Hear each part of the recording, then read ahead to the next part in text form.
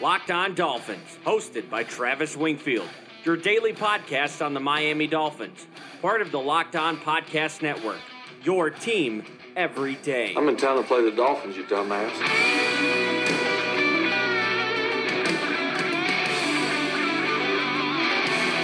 Oh, hey. What's up, Dolphins, and welcome into the Thursday, October the 10th edition of the Locked On Dolphins podcast. I am your host, Travis Wingfield, and as always, I am here to bring you your daily dose of Miami Dolphins football. And on today's show, we've got an in-depth breakdown of a football game. We'll go into the film room, the schemes, and the players of the Washington football team. We'll predict this game and discuss the ramifications of either result, plus Miami's strength of schedule going forward, my take on the players' take on tanking, and we'll wrap this thing up with some analogies for what this tank season is actually like for Dolphins fans. But before any of that, I kindly invite each and every one of you to subscribe to the podcast on Apple Podcasts. Leave us a rating, leave us a review, give me a follow on Twitter. It's at Wingfield NFL, voted the #1 follow on Dolphins Twitter by Dolphins Twitter. You can find the show at Locked On Fins. We'll follow you back. And check out LockedOnDolphins.com. There is a video thread breaking down some Washington football plays. I know, not the most exciting team, but I'm going to show you why the Dolphins could be in trouble and where they could have some advantages.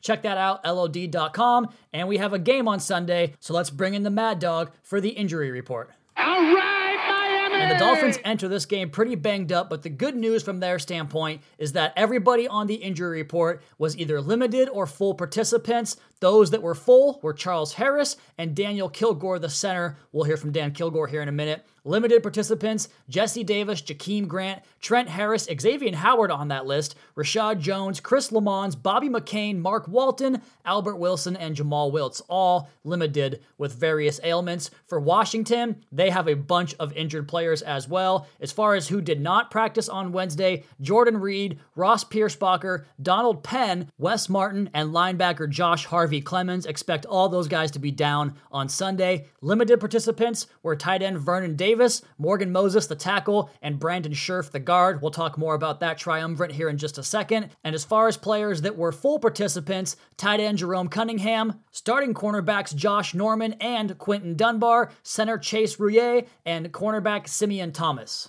And we'll update that report throughout the week, and we'll have it covered up on LockedOnDolphins.com. Let's go ahead and jump into this podcast. That's another Miami Dolphins. So Washington fired their coach on Monday, and it's time for a new head coach, a new program there. And I thought this was an apt time, probably going to be the last time I'd ever have a chance to use this audio, but to check in on how one other coach in the league views teams that axed their coach the week prior. And this was going to be the moment where I put Adam Gaze's audio from last year against the Minnesota Vikings, when he basically gave excuses for every game they lost on the road. And his excuse for the Vikings game was that they had just fired their offensive coordinator and their players were fired up, but the audio quality, because he grumbles so much, is not very good. So we'll go ahead and avoid that. But I want to talk about a few topics here off the cuff. First, Miami off the bye week, mostly refreshed, mostly healthy. You guys heard the report in the first segment here. But one of the things I'm really watching for is some of the tendency breakers they might go to, and coming out of the bye week with a refreshed plan. The Dolphins have been pretty good in that 15-play script on offense, getting a lot of completions from Josh Rosen, even the touchdown last week against the Chargers, and I expect them to have some similar success to start this game in the way they build the game plan and create opportunities based upon the looks they had shown previously. And quite frankly, that's going to be the #1 thing I look at in the post-game recap as far as where this football team is going.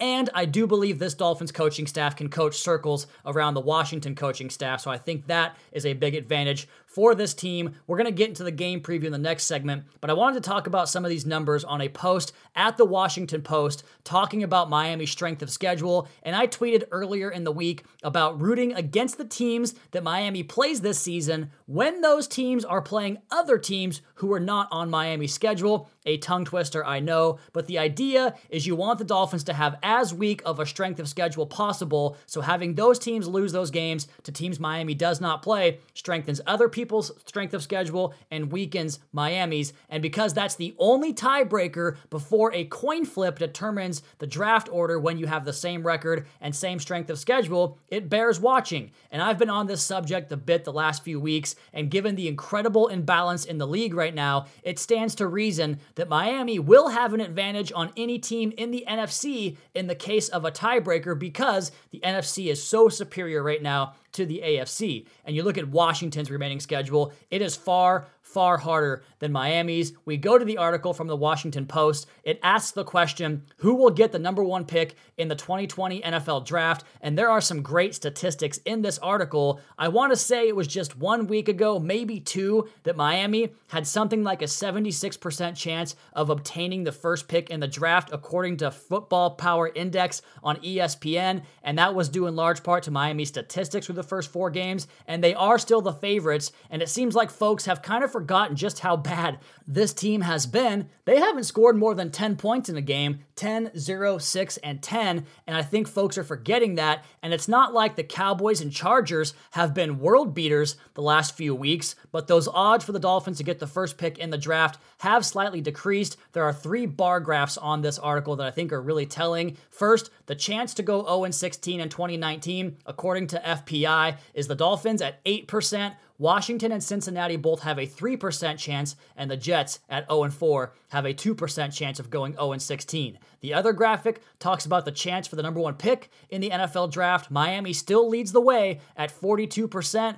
Washington is 27%, Cincinnati 23%, and the Jets at 9%. So Miami right below a coin flip, and everybody else is 1/4 or worse of a chance to get that first pick for the coveted quarterback we all know and love. And as far as the remaining strength of schedule among these 4 teams, Jets, Dolphins, Bengals, Washington, we know that the Dolphins and the Jets play in the same division, so theirs are similar, only having 2 separate games different on their schedule. And the Jets' strength of schedule for the remaining 12 games is 443 winning percentage. Miami's is 458, so about 15 points off there. Cincinnati is next, right behind Miami at 467. Hopefully the Browns can win a couple more games and the Ravens can win a couple more games and shoot that number up for Cincinnati. And Washington's, their opponents are over 500 at 513. So Miami remains in the driver's seat, but of course the games have to be played. And this only refers to the possibility of tie-breaking scenarios. You guys can find this article on the WashingtonPost.com. It's called "The Dolphins Are Awful, but Washington and the Bengals Still Have a Shot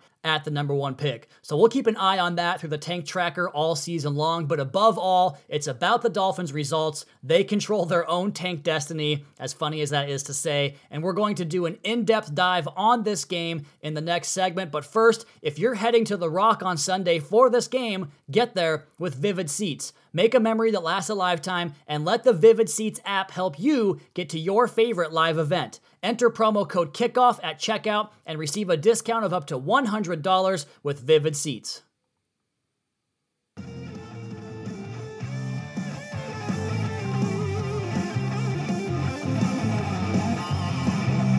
I haven't jumped into the film room for the other teams this season because, well, what was the point? We kind of knew the Dolphins were going to get ran in all 4 of those first games. The only spread that was less than double digits for the Dolphins so far was that opener against the Ravens, and that, of course, has been the most lopsided defeat of this Dolphins football team. But if you guys go to the LockedOnDolphins.com webpage, we're previewing Washington and Miami. And of course, we start with the records. Dolphins 0-4, Washington 0-5. It's going to be 84 degrees, about 64% humidity, and some wind in South Florida. The Dolphins are 3.5-point dogs, their lowest deficit this season, but still viewed as a worse team than one of the teams in the NFL that basically is an absolute tire fire right now. And we talked about ESPN's FPI Football Power Index. They give Miami a 37% chance to win this game, so that kind of tells you where the thought is from the odds makers. And I did want to kind of bring this thing back into the coaching staffs and the differences between the two, because as we know, Washington did just axe their coaching staff, and they basically are going from Joe Philbin to Dan Campbell, going from Jay Gruden to Bill Callahan, who has been running gassers all week in practice full padded practices with more hitting, taking a throwback approach to the game. You guys have seen me tweet about this, how their moniker, their attitude is to run the football. And Bill Callahan, despite the fact that Washington has been the 4th highest early down run percentage team in the National Football League, and they rank pretty much across the bottom in yards per carry on those plays and average distance to go on second down as a result. But he says that this team needs to run the football more. And he even had a quote at his presser on Wednesday saying, the team that runs the ball more usually wins. It's not about yards per carry. He is definitely an establish the run type of guy, the antiquated football coach that this podcast absolutely cannot stand. But there is good news if you are on Team Tank, and I assume that if you listen to this podcast, you probably are, or you disagree and you still listen, in which case, thank you for doing that. I appreciate it. But I think that there could be kind of a Dan Campbell emergence or a Dan Campbell effect here, because Bill Callahan spoke about how he wants to get some of these rookies some victories, the taste of winning a game, just like the veterans have on his roster. And I think that's going to kind of vibe with the team. They're going to play physical. They're going to play aggressive. They're going to come out on fire, like the Dolphins have said they will too. And again, we'll talk more about Dan Kilgore's comments here in just one second. But we all know what Washington wants to do on offense. And if the Dolphins can't just stand up and stop that when it's coming right at them, then this game will get away from them. I think it's going to be an interesting juxtaposition as far as philosophies go and how Washington wants to dictate this game on the ground.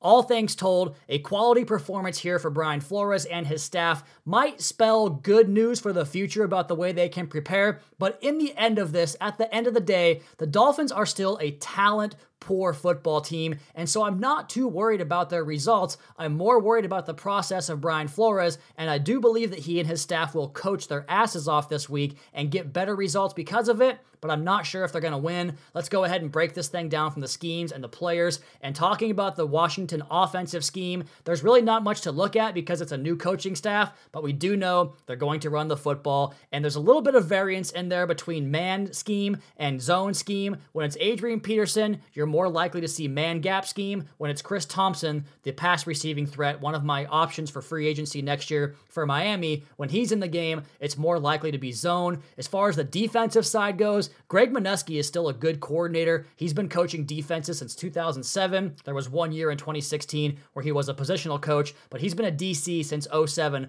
all but that 1 year in 2016. And you go to the tape, and you can find this thread up in the Locked On Dolphins article, Miami, Washington, Week 6 preview. There's a thread in there where I broke down some plays, and they were two completely opposite plans. Last week against Tom Brady, and 2 weeks ago against rookie Daniel Jones. Against Brady, it was 8 or 7 into coverage, rushing 3 or 4, and they had success doing that. Against the Giants, it was pressure, pressure, pressure. So different strokes for different folks. I imagine they'll send the house at Josh Rosen and force him to make quicker decisions, an area where he struggles, and attack this poor Dolphins offensive line. Now, as far as coverage goes in the secondary, very mixed, man and zone. They alter a lot between quarters and cover 4 and cover 6 when they are in zone. They do a good job of robbing and trailing their routes underneath and funneling things into the help coverage. Their man coverage usually comes in longer down and distances and plays with a single high free safety, so man free coverage, some opportunities in that set for the Dolphins. The Dolphins can attack that 2 deep look with these bigger body X receivers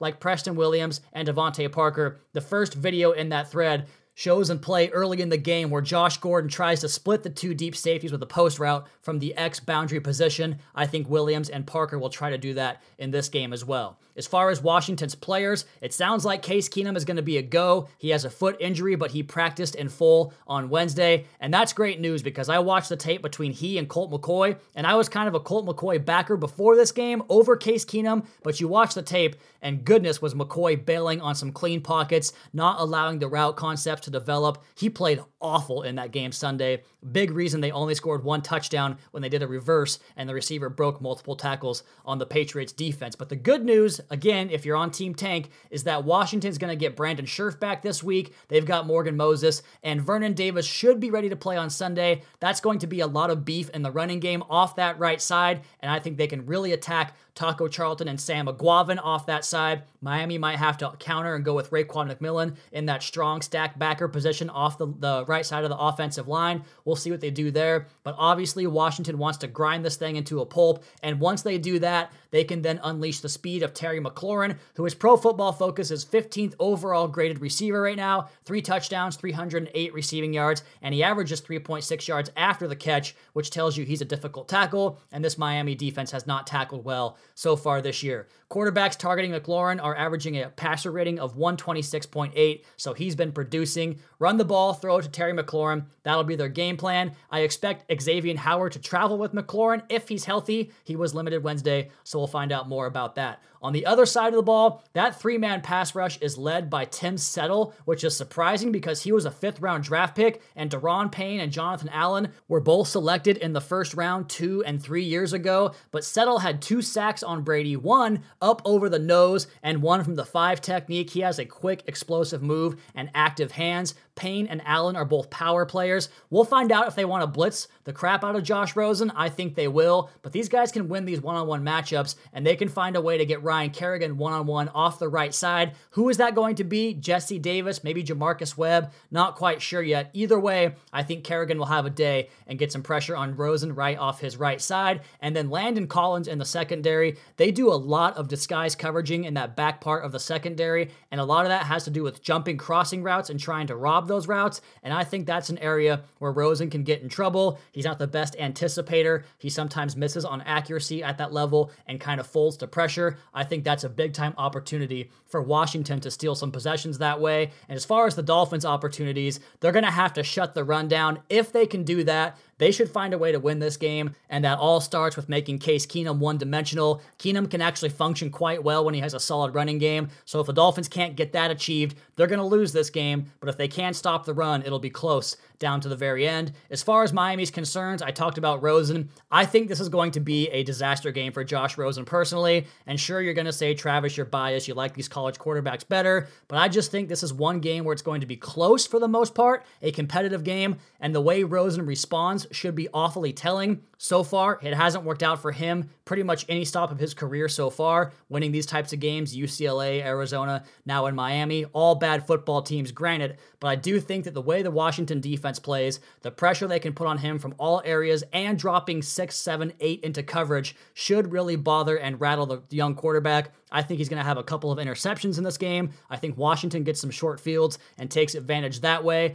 And because of the gifted extra possessions, Washington can more commit to the running game and kind of wear this Dolphins defense down like everybody else has so far this season. This game is going to set football back several decades. Special teams and the turnover battle are likely going to settle the winner. I'm going to take Washington here because of the bad game I think Rosen will have, and I think Keenan will protect the ball enough to give Washington the win. I'm going Dolphins 9, Washington 16, Miami falls to 0-5, and that puts them on the hot track, the fast track, to go after Tua Tagovailoa. My prediction is that the loser of this game gets the first pick in the draft, and the reason I think that, talked about it today, talked about it yesterday, I think Washington's schedule the rest of the way probably only sets up for 1 or maybe 2 more chances at winning a game, and I think they have to take advantage in this short window right now with the new coaching change and kind of working off that momentum and that gusto. I think it's their best chance to find a win right here. If they don't get it done right now, the Dolphins could win 1 or 2 games and push themselves out of the sweepstakes altogether. So however you feel, tank, not on the tank, this game is pivotal either way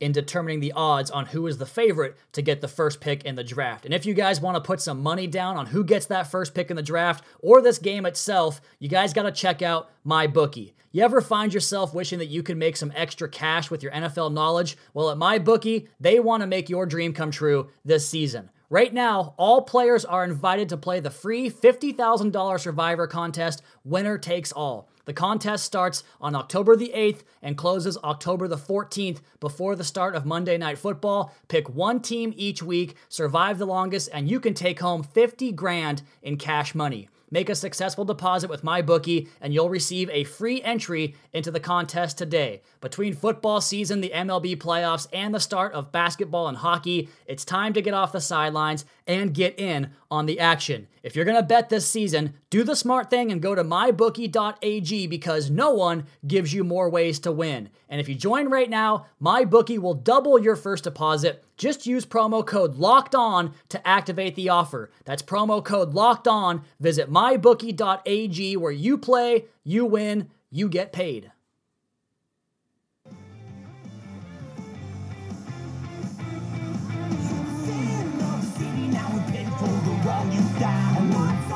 We'll do some Twitter mailbag questions on tomorrow's show.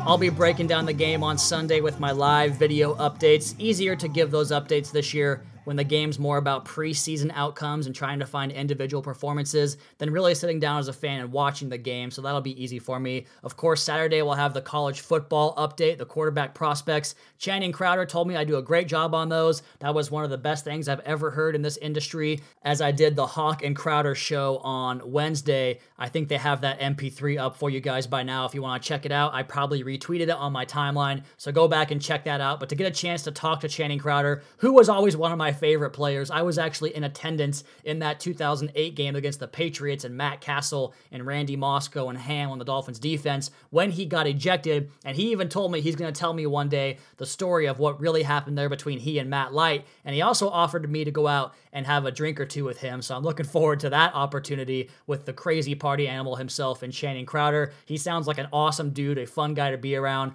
I always loved watching him play. Even when he made mistakes, I thought he did it in grand fashion and was fun to watch. So Channing Crowder, good guy. Check out that radio show on 790, and Zach Duarte was filling in for Hawkman, so check that out with Channing Crowder, myself, and Zach Duarte. And let's go ahead and talk about one of the main topics that made its way throughout the Dolphins Twitterverse and the Dolphins fan base this week. It inspired me to write an article up on LockedOnDolphins.com, which published on Wednesday, so you guys can go back and check that out if you have not seen it. But Jerome Baker and Dan Kilgore made some comments about tanking, and fans that are a fan of the tank or the idea of the tank and the number one draft pick. Jerome Baker went more cutthroat right after the fans. He's 22 years old. This is his second year in the NFL, and a lot of people took exception to it. A lot of people used it as kind of fuel to their fire for why you should not tank. But basically, Jerome Baker said, if you're rooting for a tank, you're not a true fan. A true fan! I just never really believed in that whole idea. Everybody fans their own way. Do your own thing. I went over a big spiel on this, a diatribe on yesterday's podcast, but I still hold true to that comment. But Jerome Baker, I get that he's supposed to say that because you just kind of have to have that mentality if you play in this league. And even if you don't have that mentality, you have to fake it till you make it. You can't say anything else to reporters. So I'm not going to get in an outrage about it. I do disagree with him because I would actually argue that it means you're a bigger fan, that you're willing to kind of take a step back and embrace the suck to get better in the future. Fans that really think that every week you should be fully loyal and in tune to your team, I just don't agree with that. We'll talk about that more here in just 1 second. But Jerome Baker taking personal exception to the idea of the tank, but the veteran center, Daniel Kilgore, he's about my age, I think, like 31, 32 years old. He said this team is going to compete their asses off. We're going to go out on Sunday and go to win. As much as I'm sure everybody wants us to lose to secure the number one overall pick, I don't give a damn. And that comment made its way around, once again, the Twitterverse, and it's just kind of the same idea. Like, what else is he supposed to say? I don't really care about it. I get the idea, the mindset. These guys have that day-by-day mindset. You've heard Brian Flores and every other coach in the history of the league preach that mentality, and Kilgore, one of the captains of this team, is basically just echoing that sentiment. So I'm supposed to give this big diatribe on this, and frankly, it's just all kind of words to the winds to me. It's whatever. Have your own personal feelings. You love this team. That's great. That's all that matters. We all want this team to win. And I want to speak about the idea of the true fan real quick because I was thinking back to this the other night. When was the last time that you voluntarily removed yourself or missed a Dolphins football game on Sunday? Now, mine goes back to 2015. I left the house during that Buffalo Bills trouncing. I went to the gym because it was like 41-10 or whatever it was, and I thought I'm probably good on watching this. But I was thinking, when was the last time I didn't have my butt in my chair in front of the TV for kickoff of a Dolphins game? And it was actually 2004, my junior year of high school, because they moved the game up that week to Saturday. And I had plans to go to the local amusement park with my girlfriend at the time, which, 16-year-old relationships, those are always a fun time. But that 2004 opener after they traded Ricky Williams and got beat by the Titans at home, that's the last time I voluntarily did not put myself in front of the TV. But again, it was because the game got moved up and I couldn't watch it anyway, as it was not on local TV back in the pre-Sunday ticket era for myself. So I guess that's where I kind of take exception to the idea that you're not a true fan if you want this team to lose, because I want nothing more than a Super Bowl, and I think that getting the first pick is the quickest, best step to make that happen.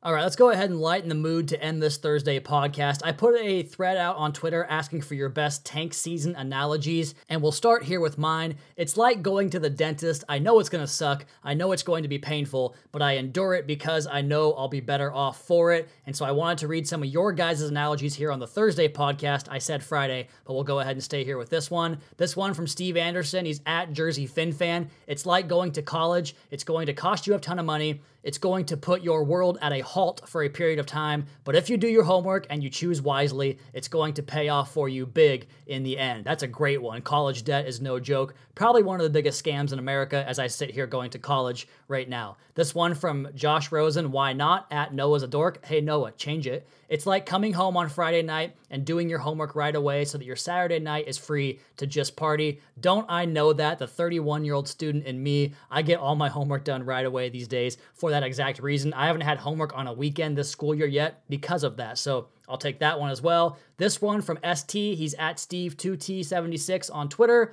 From my brother. Okay, so he's doing this for his brother who's at TUT Fritz 27. It's like watching your baby through ultrasound during a pregnancy. You see the potential of what will eventually become, but it hasn't been born yet, so the only tangible return is morning sickness and hope, excitement for the future. That's hilarious. And while I don't have any children yet, I can imagine that's probably pretty accurate. This next one from Pat, he's at Patty Perk. Tanking is like folding a nut flush draw. Oh, this is my poker buddy. What's up, Pat? Tanking is like folding a nut flush draw when there is a big bet and a big raise in front of you. You don't want to do it, and you know there's a chance not doing it could work out, but we don't gamble. We play the odds and make our money with high percentage plays. But yeah, the pot odds, Pat. The pot odds, Pat. The next one here from Eldon Jensen. He's at EJ Football. I'm just kidding. You're right. You're a professional. I'll leave it to you for the poker advice. Eldon Jensen says, it's like scratching your nails on a chalkboard. It looks bad, it sounds bad, and it's annoying as hell, but in the end, well, it's just as annoying as hell, and we have no idea if it served any purpose. And then he hashtags it, bad analogy defined. So I guess a bad analogy there, and I agree with you.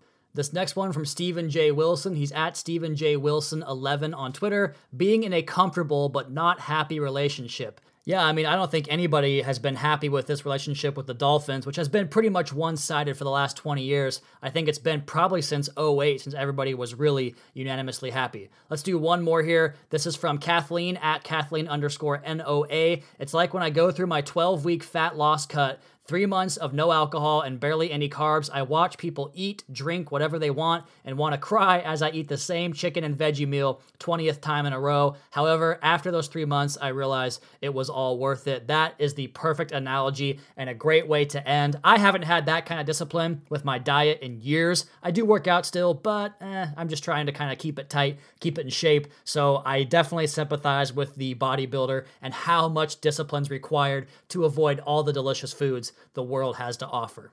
Okay, we have officially gone off the rails on this Thursday preview edition. It's almost like a mailbag podcast, which we'll have for you guys on tomorrow's show. We'll lock it up and get to your Twitter questions and talk about College Football Friday, but that will be tomorrow. As for today's show, that is going to be my time. You all please be sure to subscribe to the podcast on Apple Podcasts. Leave us a rating, leave us a review. Check out the other Locked On Sports family of podcasts for all the local and national coverage of your favorite teams. Follow me on Twitter at Wingfield NFL, the show at Locked On Fins. Keep up to date on the Daily Dolphins blog over at LockedOnDolphins.com. You guys have a great rest of your Thursday. We'll talk to you again tomorrow with a Friday edition of the Locked On Dolphins podcast, your daily dose for Miami Dolphins football. Fins up.